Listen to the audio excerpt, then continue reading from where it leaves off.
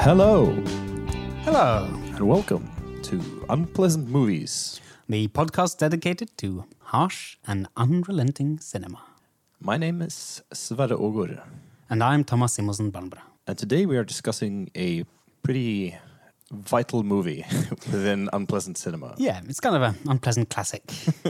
if you will. A lot more people have heard of it than have seen it. Yeah, I think so. Amongst others, me. So, what movie are we discussing today? Today we're talking about Salo, or The 120 Days of Sodom, by Pier, Paolo, Pasolini. The one and only. And it's partially based on Marquis de Sade's book, 120 loosely Days. based. Yeah, well, it uses excerpts from his book. And a sort of framework. Well, the framework is also partially based on Dante's Inferno. It has 4 sections, Yeah. each which is like a segment of the Circle of Hell. He uses title screens and then goes into like these various parts. Yeah, it has a sort of impressive intellectual pedigree Yeah. of works referred to in this movie, considering the sort of god-awful content of the movie. It's sort of a juxtaposition between the philosophical and intellectual framework and the shit-eating. Quite literally. Yeah. Just shortly about the plots. It's not a very plot-heavy film. It has these 4 central characters. It's the Duke, the Bishop, the Magistrate, and the President. Yeah, they're sort of libertines during the late Second World War era. It's 1944, it's set, Yeah. in the town of Salo. Yeah, Mussolini was captured and he was handed to the Allied forces, I believe, and then he was rescued by Adolf Hitler with a sort of he sent an elite group Yeah. of soldiers to capture him, and he was reinstated as the head of the new sort of the Republic of Salo, or the new Italian government, which consisted of northern and central Italy. Yeah. Because the Allied forces had control over southern Italy and Sicily. And it takes place during that fascist regime, which was basically a German puppet state.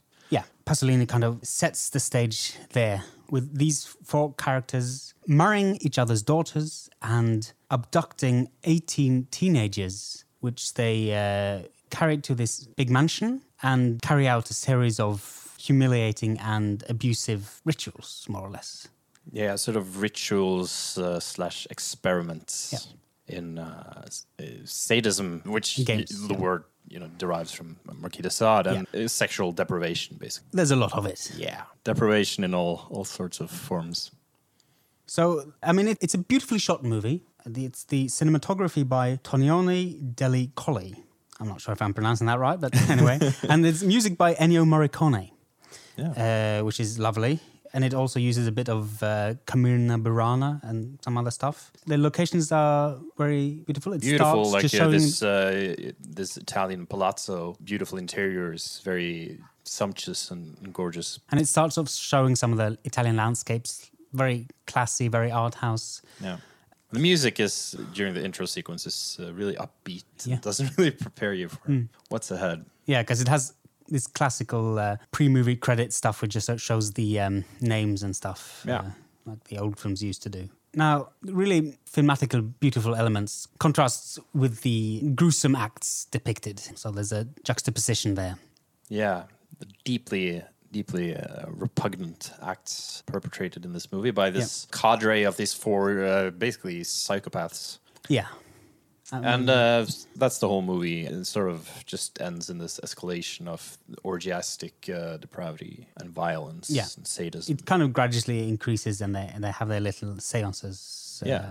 As I said, it has chapters based on the titles of Dante. The Divine Comedy. Yeah, it's Divine Comedy. Yeah. It's divided into the Anti-Inferno, the Circle of Menais, the Circle of Excrement, and the Circle of Blood. Yeah. There's several of these scenes are introduced by excerpts of Marquis de Sade's book read aloud, or personal stories read aloud by these hosts, these prostitutes. Brothel madams. Yeah. Veterans of the sex industry. Yeah. Along with the abductees, there's these prostitutes and soldiers working for the... Well, there's several groupings. There are guards, there are like these hung people who are meant to like fuck people, and there's these basically whores or being used as sex toys and playthings for these libertines. And then you have the ruling elite and the madams. And their servants too, which play a part later in the movie. It's a film about fascism and sadism and consumerism and a critique of terrible nature of man with the grasp of limitless power. What can you do? What would you do? And also sort of how I saw it anyway, the ability of man to sort of justify anything with enough learning. You can justify anything, but as we see during the movie, it's sort of, even though you can use the correct citations and philosophers and poets to say... because they're quoting Nietzsche and all that sort of stuff. It's still horrific, you know. And I think that applies to large parts of fascism and Nazism and right-wing authoritarianism that often either uses intellectual giants like, for instance, Nietzsche, which has a lot of meat for right-wing authoritarianism. Which is ironic, as he absolutely hated that stuff.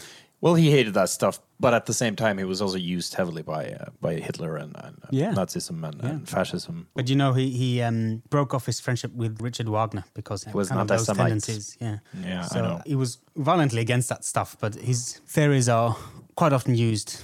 Well, you could say like he was against that, but at the same time, he had very problematic relationships towards women in general, and he was well, the way I've read his works anyway, he seems to glorify personal growth over empathy towards other people. Like some people are inherently better than others, not because you're a Jew or anything, but because you have this it's a personality, this innate personality, this will to power, and the slave moral and the yeah, exactly. It's part of also what I think Dostoevsky goes into in Crime and Punishment, among other of his works, where Raskolnikov is sort of obsessed with Napoleon Bonaparte. He thinks like great men can do anything. And I think that's, you can read, and I think Nietzsche also in part felt great men are raised above others. Yeah. And I think that's part of what appeals to right-wing authoritarianists that don't necessarily read deeper into Nietzsche.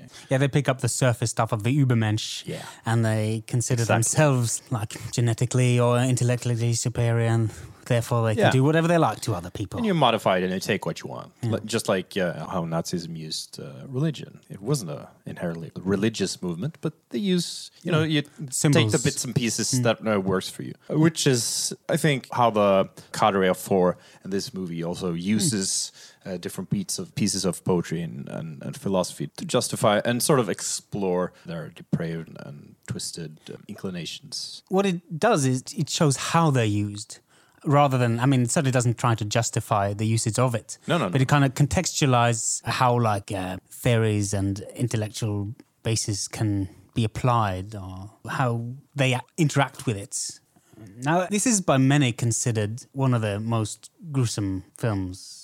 And there's a lot of classic film directors like Haneke and Gaspar Noé cited as some of their favorite movies. Though I have to say, by today's standards, I would guess that a lot of people have seen things depicted much more grotesquely than you would in this movie.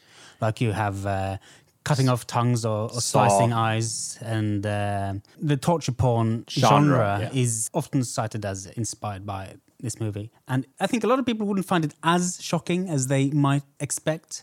The horrible things about this film isn't so much the grotesque elements. No, it's not the gore. It's the psychological sort of game they're playing with these innocent people. And it's a movie that's not so interested in appealing to your excitement of the nasty. In many ways, it's kind of low-key. And I think a lot of people might experience it as boring, actually, because it doesn't do much to try and engage you directly. It has kind of a slow pace, and it doesn't excitedly depict the grotesque and nasty things that happen.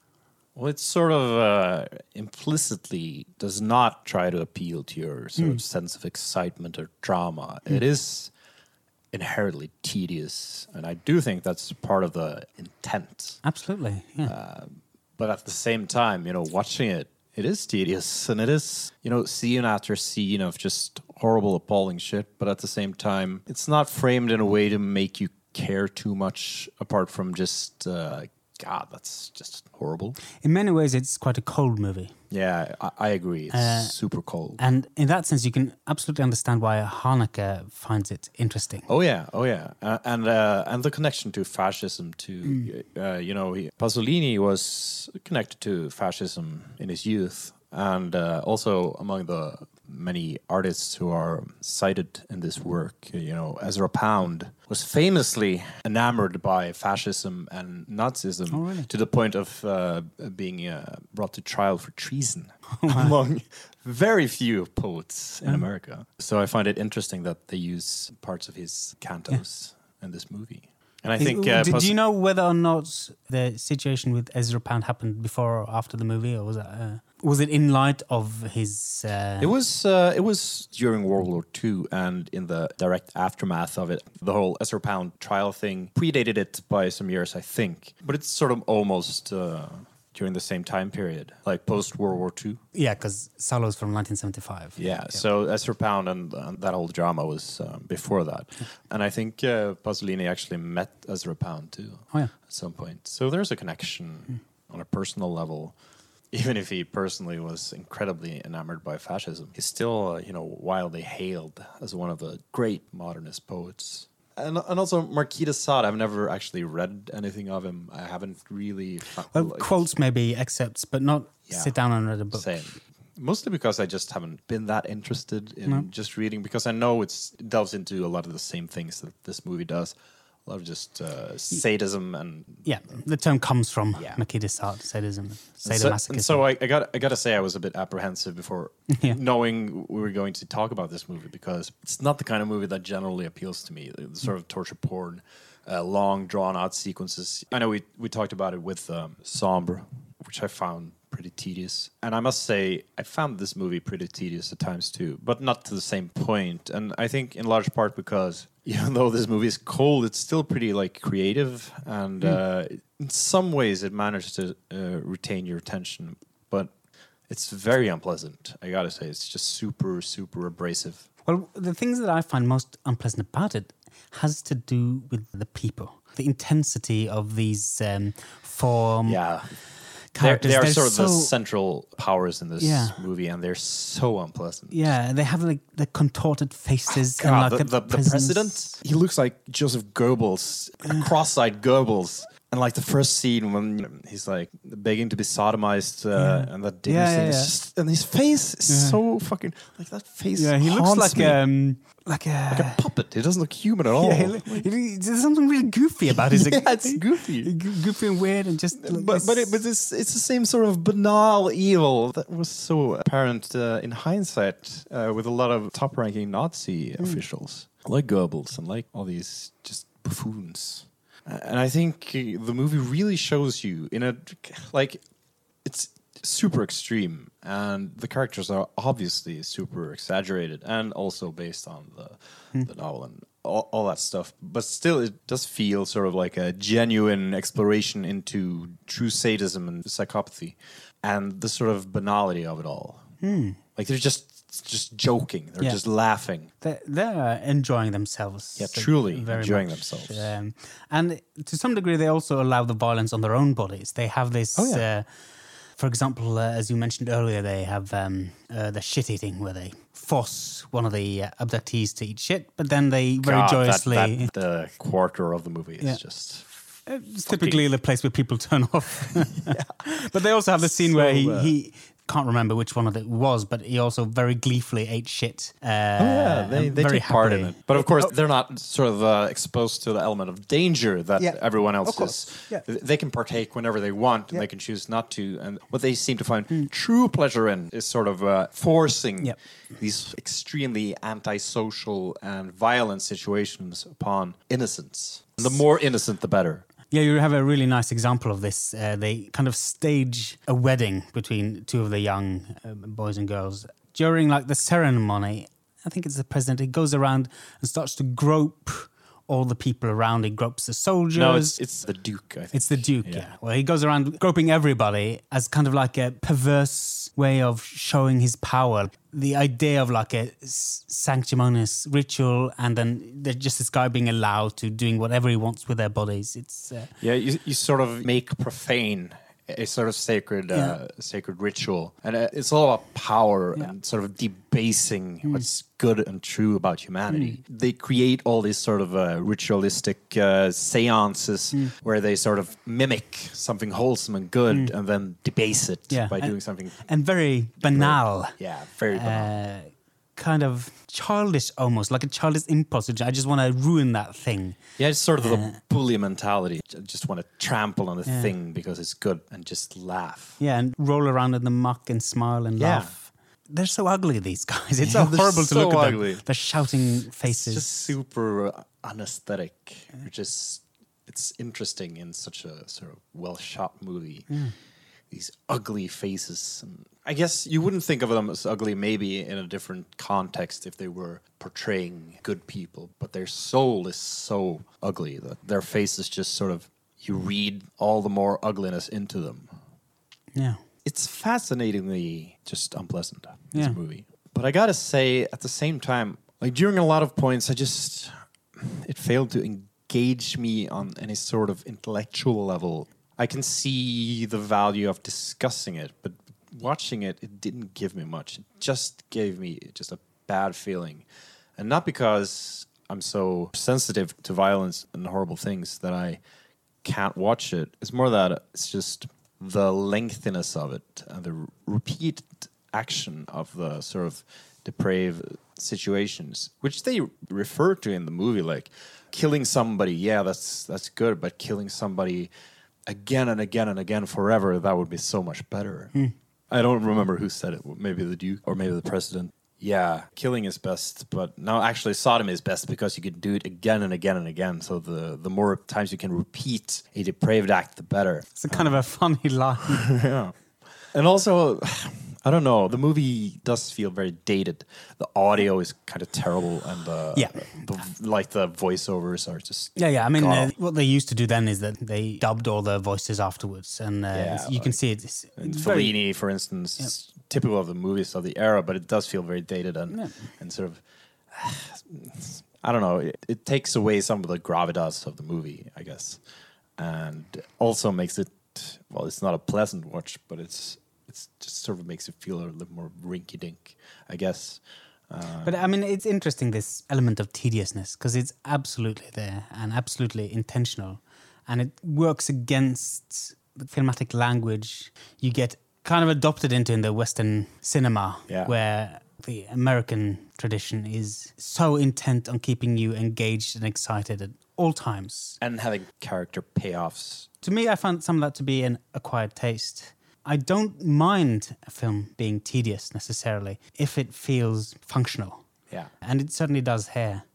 I mean, it makes you uneasy, works against your wishes and intentions while watching the film. It makes it bothersome in a way. A lot of people find it difficult to engage with, I expect. Yeah, I found it bothersome. Like any good art, it gives you a reaction, whether good or bad. Well, and in this case, mostly bad, I would assume. But at the same time, like I don't like this movie. Yeah, I don't like this movie. Well, essentially, I think you're not really supposed to. I mean, you're supposed to be ambivalent about it. Yeah, but still, like, let's say you write a book because you want to write a boring book, and then you read it, and wow, it's a boring book. Oh yes, but I intended it to be a boring book, and it's like, you know, you made your point, but at the same time, it's like... But then it's a question of craft and a question of how interesting is the concept in and of itself, I think. Yeah, that's the thing, though. It feels like it wants to be more than it is, or it wants to be more effective than it is, or it wants to raise more questions than it does, because I didn't really to me, it was just a pretty authentic experience of witnessing psychopathy and sadism. But I didn't draw any conclusions from it. Yeah. Well, it's very nihilistic in a sense. Oh, yeah. And very banal. It doesn't really delve into these things. In kind of a way, expects you to do the legwork. Yeah, it does. And I don't know, like... on some level, that feels a bit lazy.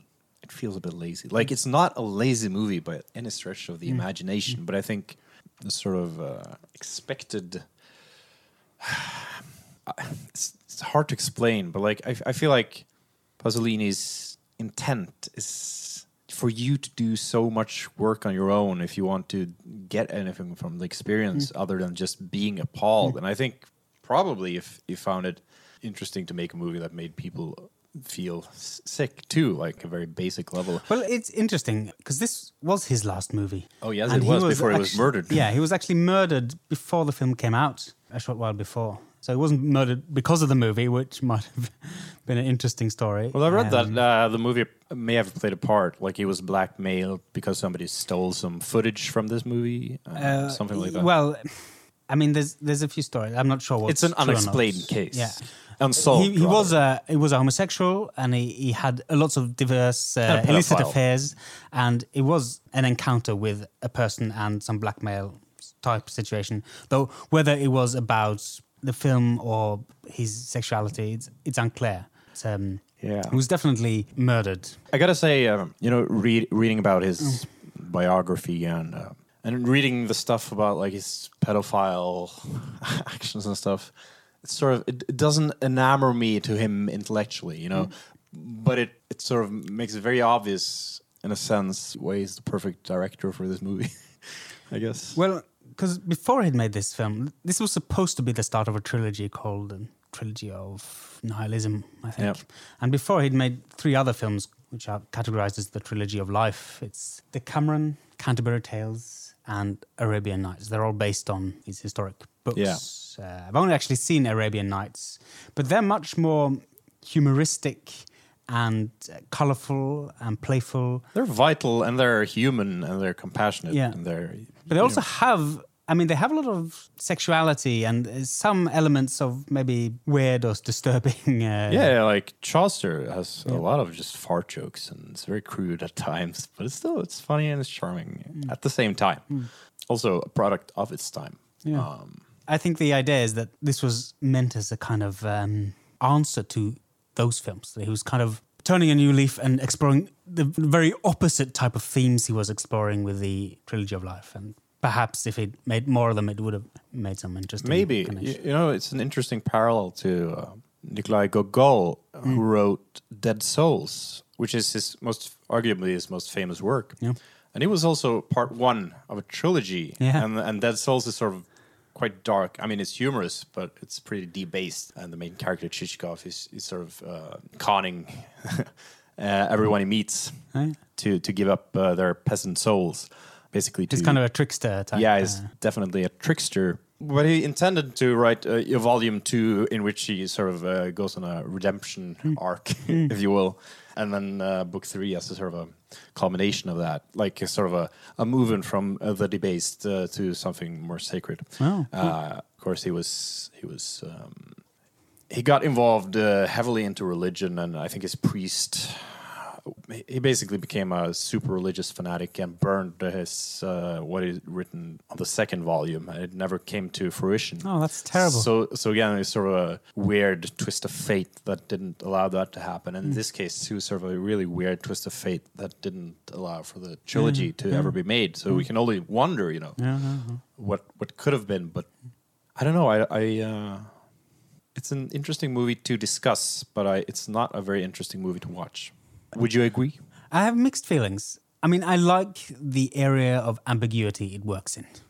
And I like that it makes you feel uneasy and bothered. And the kind of... I mean, making something that's unpleasant isn't difficult. But doing it with an intention and with this kind of force... It's pretty far from one of my favorite movies, I would say.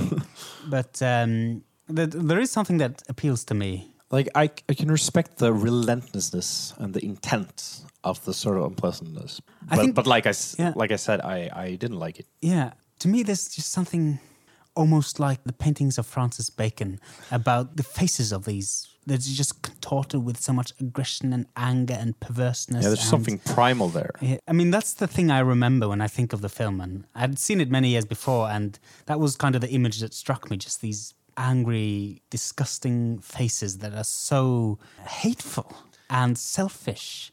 And dumb. Yeah. And sort of vile. Yeah. I and it's funny that the president is the dumbest one that looks the dumbest. Yeah. I'm sure that was not by accident. No. But no. I agree with you totally. It's sort of the thing that sticks with me. It's the faces. It's not the horrific acts. Or maybe some of the shit eating, like those images. Yeah, well, fucking... amusingly enough, the shit was made of this quite delicious chocolate. So probably the actual scene itself was quite fun to film. so that's sort of a parallel to Two Girls, One Cup, which is this famous sort of horrific internet video. It kind of... which also was, I think, chocolate or something. Yeah. Just delicious. Actually, I never saw that one. Shit eating really isn't appealing to watch. No, it's really sickening. And actually, when I was watching this movie, I was like, it was pretty nauseous. Yeah. Hadn't eaten anything all day. Just had like 7 cups of coffee, and then the shitting scene. And I was like, dear God, I hope this is over soon. Yeah. But of course it isn't. No. It drags on and on. That's about halfway through, I think. Yeah. But it's definitely a turning point in the sort of vileness of the movie. Yeah. The very end sequence... Because throughout the film they've been taking notes and saying the people who have kind of spoken up against them, the abductees who've been spoken up, have been put in a book of bad behaviour. And in the very end, they're tortured. They're put in these shackles and they cut off their tongues and tortured and killed in various ingenious ways. Things happen in fours in this movie. So you have the split of 4 chapters, and you have the 4 libertines, and then towards the end you have the 4 different libertines, each like taking a place in a sort of a lookout post, watching the torture commence. It's all very ingenious and horrible. There's something quite playful about the movie as well. I mean, it doesn't delve into the psychology of these characters. They're quite simplistic and one-dimensional. But the way it presents their little games is very playful. They have this scene where they've gathered all the young abductees and they're sitting on the floor naked with their faces bowed down. And then the 4 libertines are the ass judging. Yeah, they're judging who has the best ass. Yeah. And they're going around saying, this is really nice, and I like that. And it's important that we don't see the gender, so we can judge the ass on its own merits. Yeah. And it's quite a funny scene, actually.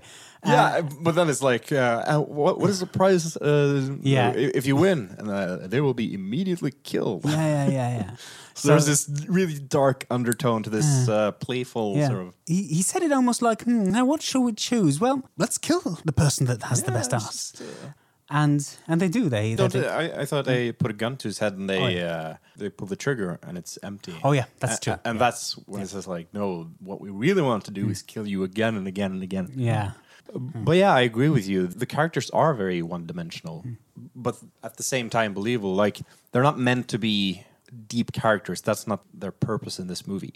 They have a sort of function, like in a medieval sort of mystery play, where you have sort of grace and humility, and these people are sadism, That's their function in this movie. But I mean, there is some subtlety as well. One of the characters is a piano player. And she's one of the kind of the madames, but she doesn't interact so much. She just plays the piano to the scenes when they're reading the stories and stuff. And a scene towards the end, she just can't handle it anymore. And she just goes nuts and she runs away and she throws herself out of the window. Yeah, I'm not sure if I would call that nuanced, because she doesn't really show any signs of it. Well, the point is, I think she's controlled by fear. Like a lot of these characters, it doesn't really show the psychology of them, but I feel like it's talking about, Nazi Germany. How is it possible for such a society to exist? A lot of people are maybe not wanting to participate, but they don't feel like they have a choice, and they're driven to extreme either acts or just participating by not arguing against. Or... Yeah, like the Joy Divisions or the Death Squads, and like all these seemingly regular people, like concentration camp guards and stuff, being driven to do like incredibly sadistic things. But again, I think you're doing the legwork there. That's something that's not really in the movie. You're assessing the situation and making that claim, but I don't necessarily see that. And maybe that's a directorial choice. Where do you want to put the emphasis? There's a lot of subtleties that I think you certainly can pick out from it. which he doesn't explicitly say. Yeah. And that also is quite similar to something how Haneke often operates. Although he tends to have much more engaging narratives. His films are much more narrative, but he has a lot of these small, unclear subtleties, like in The White Ribbon, that's difficult to pinpoint. That's also about the Second World War, by the way. You kind of do have to do a lot of work to get like the full measure of the film out. But I don't mind that as a technique for narrative. No, I mean, it's definitely intentional. Like, the whole movie is like that. I mean, it is a choice, clearly. Yeah, I don't know. Like, you have to do a lot of work to get anything useful out of this movie. And I'm not saying that's wrong. And I'm not saying that all movies should be, like, exciting to watch, obviously.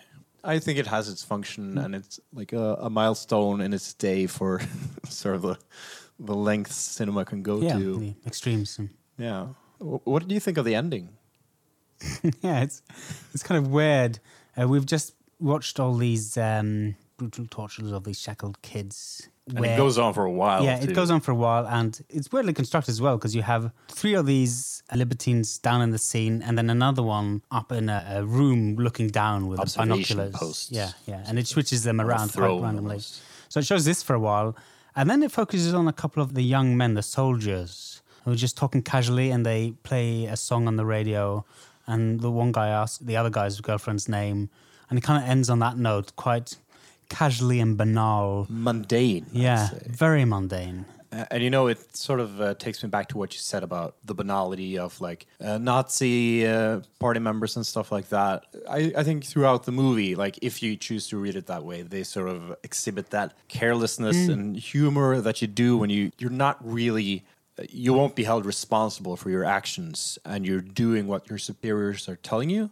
In that situation, I think you are able to sort of have a part of your humanity sort of segregated, and then you have these horrible things you do. And they are not necessarily incompatible if you sort of segregate them in your mind. So you're able to have like, oh yeah, I have a girlfriend. You're able to come home to your wife and children after doing horrible shit in the death camps, like Jens Bjørneboe's novel Air the Cockcrows, which is about a Nazi official who does horrible shit and then has this, normal family life. Yeah. The banality of evil, basically. Yeah. Well, I mean, it's interesting because there's kind of like a method, it seems to me, people use psychologically for themselves where they categorize the people that they're treating badly as, let's say, an animal or an insect or fundamentally inferior, like calling them a cockroach, for example. And this allows you to not relate to them as you would an equal, so that you can separate their existence and personhood away from your own, making it less relevant. Basically dehumanizing through language or categories. Yeah, exactly what the Nazis did to the Jews. If you can dehumanize someone, then the horrible shit you do to them isn't inhumane. Well, it doesn't affect you because you're not actually treating someone similar to yourself. You're treating a lesser... You're squashing a cockroach. Yeah, it's something without value or with a mundane value that doesn't really matter. Yeah. You see the same mode of thoughts in nearly all genocidal situations, like in Cambodia or for the Armenian genocide. You dehumanize someone, and then you don't have the moral responsibility anymore because you're not dealing with humans. I think that's... And that's what this movie does. It shows the dangers of dehumanizing in a way. What kind of acts are permissible as long as you don't really relate to other people as your equal, in a sense. Yeah, well, it shows you a bunch of people acting inhumanely, at least. I mean, it never explicitly says that the kidnappees are inhumane or not human. In fact, I think they do think of them as human. I think that sort of increases their lust and joy over treating almost them like so a sexual terrible. perversion. Yeah, so I think it's not quite the same thing. They're sort of exploring the depths of just depravity in a way that regular genocide doesn't. But I mean, the acts are dehumanizing. Oh, yeah. And they're treating them like meat or objects, not like... I mean, they treat each other quite differently than they treat the victims, even though they can do sexual acts towards each other. Well, they're quite respectful towards each other. Yeah. And it's difficult to say whether or not they like each other, but they certainly hold each other in regard. Yeah, well, they're kind of comrades. Yeah, they're comrades. They have a common goal, and they don't talk personally. They have this goal, and it's like they're in war. Yeah. They have this goal. They have this mission, and they're on this mission, and they treat each other in a comradely fashion, you know? And there's a sense that they've been planning this for a while. I mean, you can read all sorts of things into it. Like, this has been brewing for a while. They've just been waiting to this situation. Yeah, they've had, like, these plans drawn up and, like, everything minutely. Because you got to figure it takes quite a bit to pull something like this off without alerting someone to it. Even in fascist northern Italy, people would react, I think, quite horribly to this. I'm not sure if they had any power to do anything about it, though. No, but there's a reason they're secluded, right? There's a reason they kidnap these people.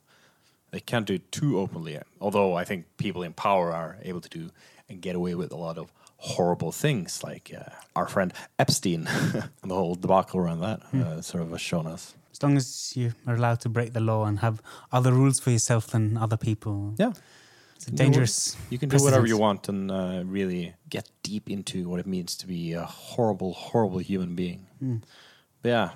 What do you think about the movie as a whole? Like, in the end, what are you left with? Yeah. I mean, first of all, it's clearly very important cinematically. It's kind of like a groundbreaking film that changed the game a lot and has inspired, in more ways than one, all sorts of filmmakers. Yeah, because I can say I don't like the movie, but at the same time, you know, I love Haneke, and its influence has sort of... Yeah. You can dislike a thing and still be... we can appreciate its place. Yeah, the context it exists in. And definitely that's important.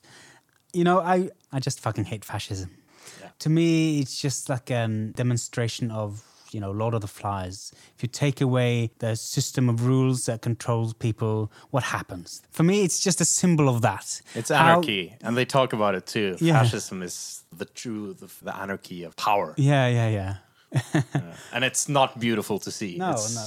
It's difficult, tedious, it's painful, it's boring, it's ugly, it's nasty, it's unpleasant, uneasy, it's irritating, it's annoying. It's all of these negative things packed into this really beautiful package, really, which shows so much of the ambivalence. And it's a very interesting film to talk about. I mean, I feel there's many elements we could potentially delve into quite heavily without running dry in terms of the themes. I do like it. I don't love it, but certainly I find it very interesting. Yeah, I gotta agree with that. It's interesting. I don't like it, but it's very interesting. So yeah. All right, Thomas, do you have any unpleasant recommendations for the good people out in the audience? I do, actually. And this time I want to tell you about a music video. And it's one that holds kind of a special place for me, because when I was young, my dad had this VHS tape of collected music videos by Devo and The Residents. I'm not sure if you've seen them, but they have these really amazing and great, playful kind of... Some of the earliest music videos, both the Devo and Residents, were quite early in their experimenting with this sort of stuff, and they're really funny. But on this same tape, there was another music video, which was by a band kind of adjacent to The Residents. They're called Ronaldo and the Loaf. And they're on the same label, on Ralph Records.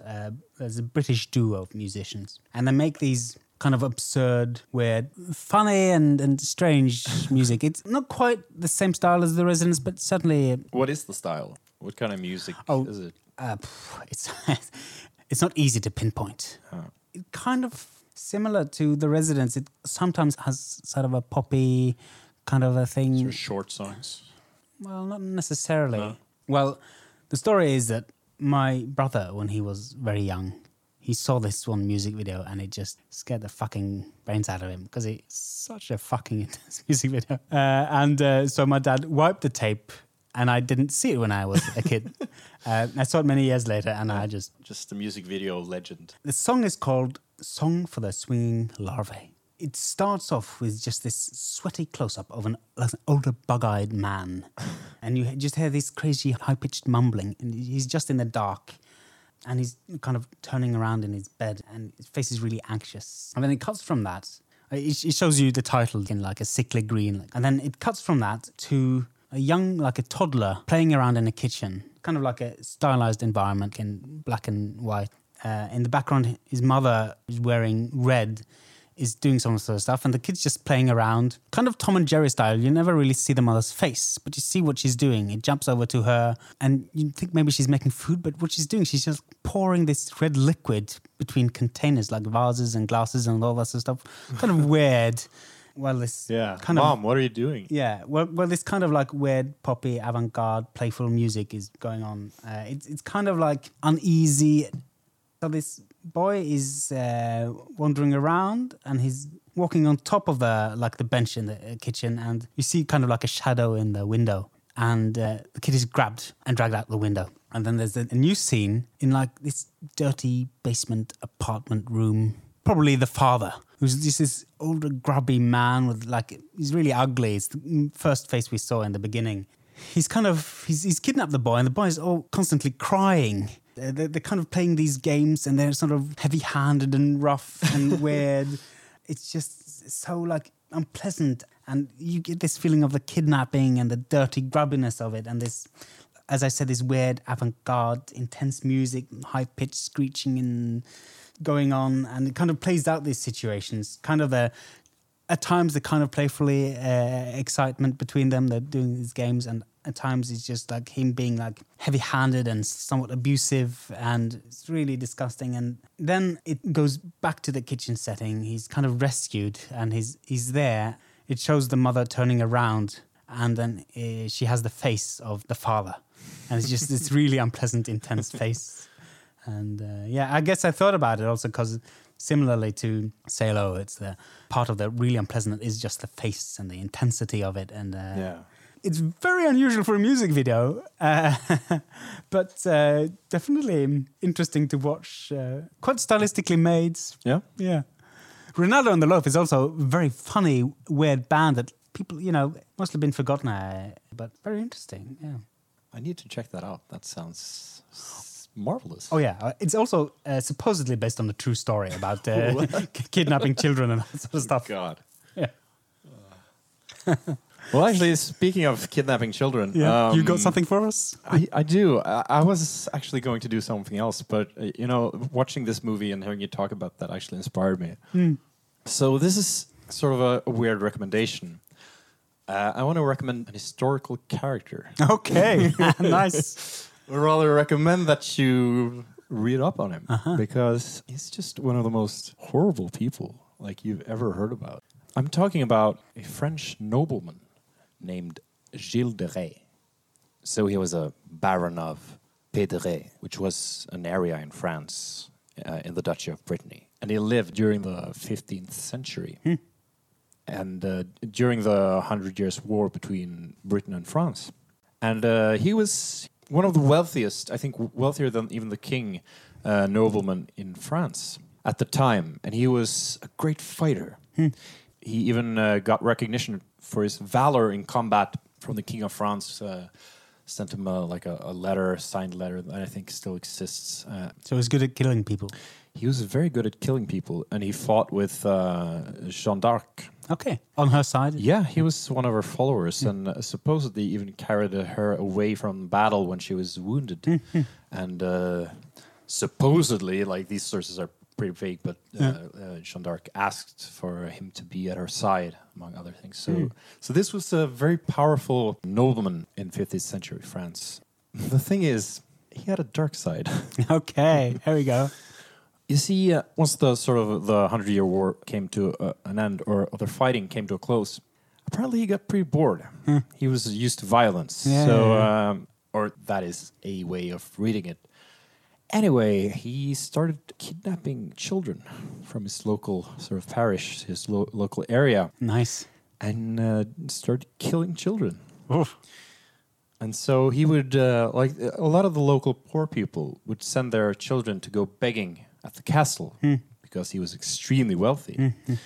And it was common in those days. Like one of the reasons we had nobility was it wasn't a one-sided thing. Like you have your duties towards your liege lord, but they also have a duty to protect the common people, peasants. Yes. That's basically what they are, sort of instated from God as a way of protecting the common people.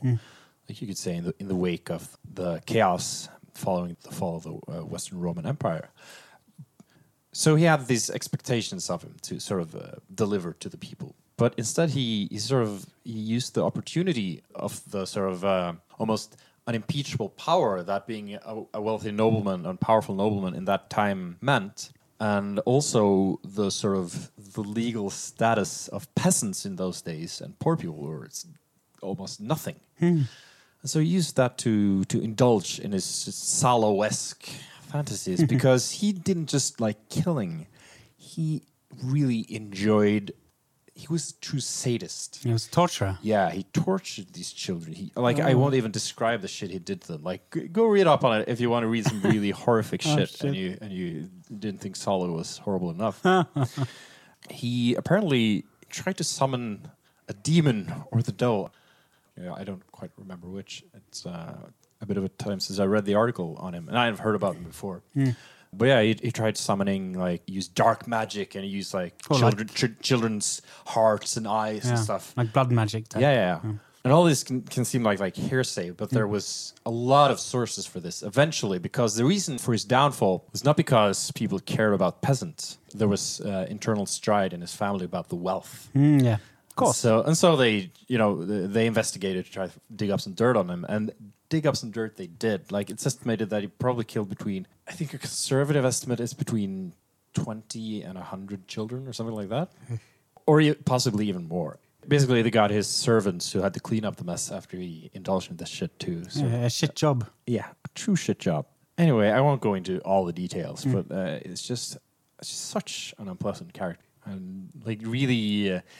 some of the darkest shit, like even by medieval standards, he was seen as such a horrible person. And it was a pretty, harsh time. And in France, before the whole Versailles and gathering all the noblemen, being a noble in France sort of carried with it a sort of responsibility of virtue. Yeah. So his sort of disgraceful character is all the more horrific. So yeah, that's my recommendation if you want some light reading. Nice. We'll put descriptions, links in the notes so you can check out the music video and this guy. This character. And if you want to get in touch, you can send us an email at unpleasantmovies@protonmail.com. We also have a list of our unpleasant movies on Mubi. So if you search on Mubi for unpleasant movies, our list should show up there. Many good films, interesting films. Yeah, there are a lot of good and interesting films to watch. Yeah. Thankfully. And yeah. Then from all of us to all of you, we wish you a good night. And until next time, have a nice life. Yeah. Bye-bye. Bye-bye.